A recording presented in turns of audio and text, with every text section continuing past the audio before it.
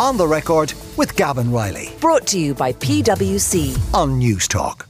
Now, it is 6 months ago since the first time that we had the Simon Communities in studio to talk about their locked out of the market report, just about the sheer lack of properties that there are available in the rental market, particularly if you are dependent on the housing assistance payment. And at the time, we probably thought that things couldn't get very much worse. But we've invited Wayne Stanley, who's the head of policy at Simon Communities, to come back into us because you have an updated report out today, Wayne, and one would have hoped that things couldn't have get much more acute, or that you were kind of reaching the minimal number of properties that are available. And that is unfortunately not what you found in your latest update. No, this is our latest lockdown report showed only 600 and the number's gone away from me, 600, just over 600 properties available at any price at all. And only, at any price at all? Yeah. So forget whether you're dependent on state supports or housing assistance payment. There are only 600 rental properties on the market in the country. Across the 16 areas we looked at. Now, but that is most of the urban areas. And in a few years ago, that would have been 7,000 or 8,000 properties, which is 7,000 or 8,000. Yeah, it's gone out now 657 because I have figures in front of me. That's a huge drop. More than less than a year ago, there would have been 800 or 900 properties available within a HAP rate, and we would have been concerned about the low level. Now there's 37. In the 37 properties. So of 657 properties that were available to rent at any price in the areas you looked at, 37 are available to those on HAP, and that's assuming the local authority uses the maximum discretion that they have to go over the basic rates. So if you were to look at the basic rates of HAP, what they are currently, there was only 2 properties available. The 35 additional properties are the local authority stepping in and using the available discretion to them. For people who aren't familiar with the way the system works, there is a baseline rate which is dependent on your family circumstances and the local authority area in which you live, but the council has some scope to go beyond that if they think that's what you need to meet your housing need. And if they don't go beyond that discretion level, there is only 2 properties available in the 16 areas that you've looked at. And that includes all of Dublin, Cork, Galway, Limerick, sort of commuter areas around Dublin, Kildare, Sligo. We've covered most of the country in those 16 areas. Does that not pretty fundamentally articulate a system that just isn't working? If there are only 2 properties available in pretty much the lion's share of the country that can be afforded at the rates the government has set? Yeah, there's a number of things it shows. One is the massive over-reliance that we have on HAP for providing some form of social protection for people who are in housing need. At the same time it's there. I mean, there are almost 60,000 households availing of it.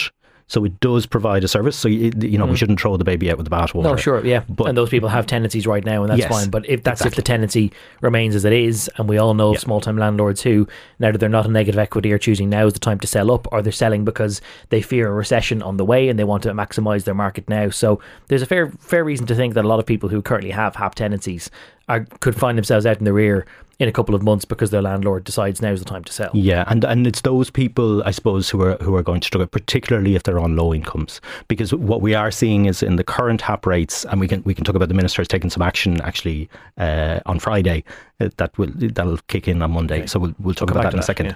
But what is the case is that those people who are on low incomes, who are on the HAP rates, are currently having to top up. So while there's 37 properties we've identified, actually what people are doing is taking money out of their social welfare payment and topping up by €100 or even up to €500 a month to help them bridge that gap. And I suppose our big concern around that is entirely unsustainable.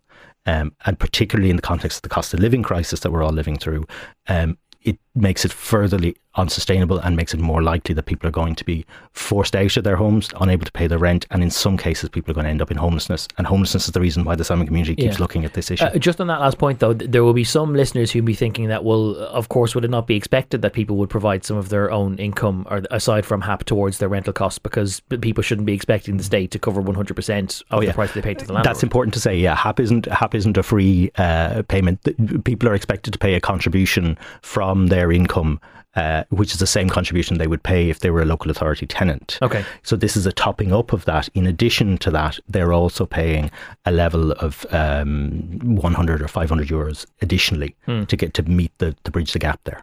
There will be. We'll come back to what the minister is doing to try and address that in a second.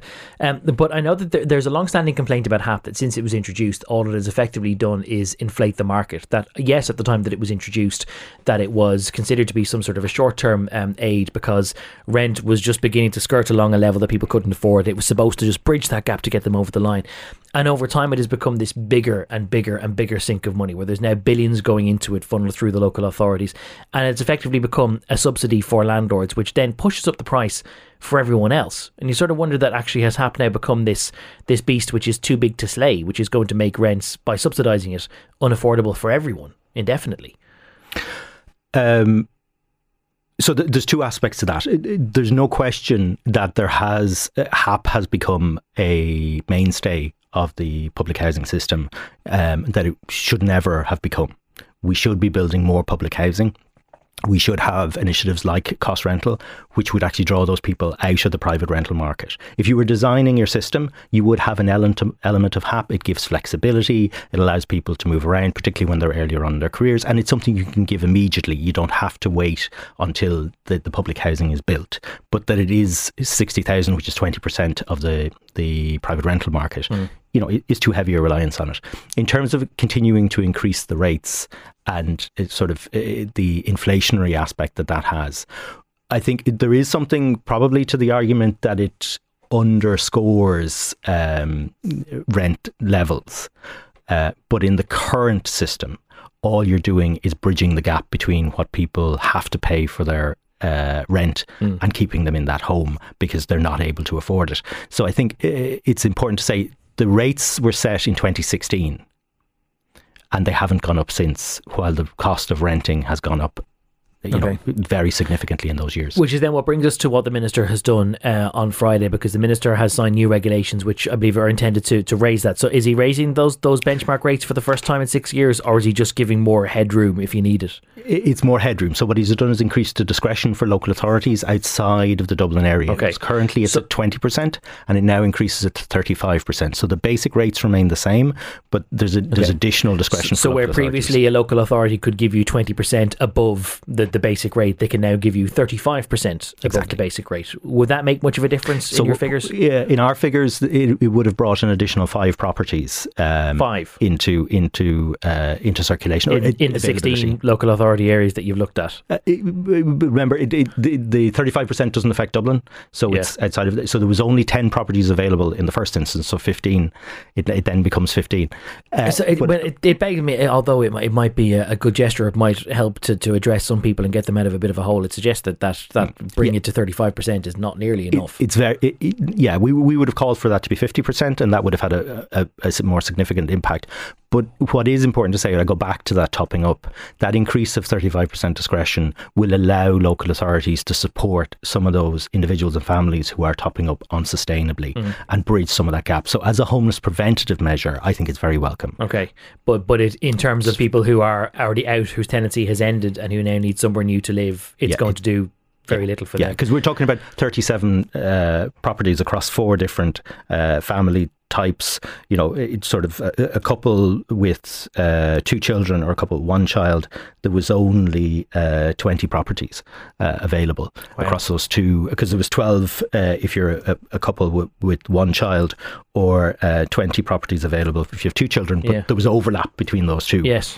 And that's so basically, if you are a single working parent and you are required or dependent on HAP, that in most urban areas, if you live anywhere urban at all, certainly in any of the cities or within striking distance of them, that there are only really a couple of dozen properties at most in the country that you could afford. Absolutely, yeah. And that's in the context of, I suppose from the Simon community perspective, that's in the context of over 1,300 families in homelessness at the moment.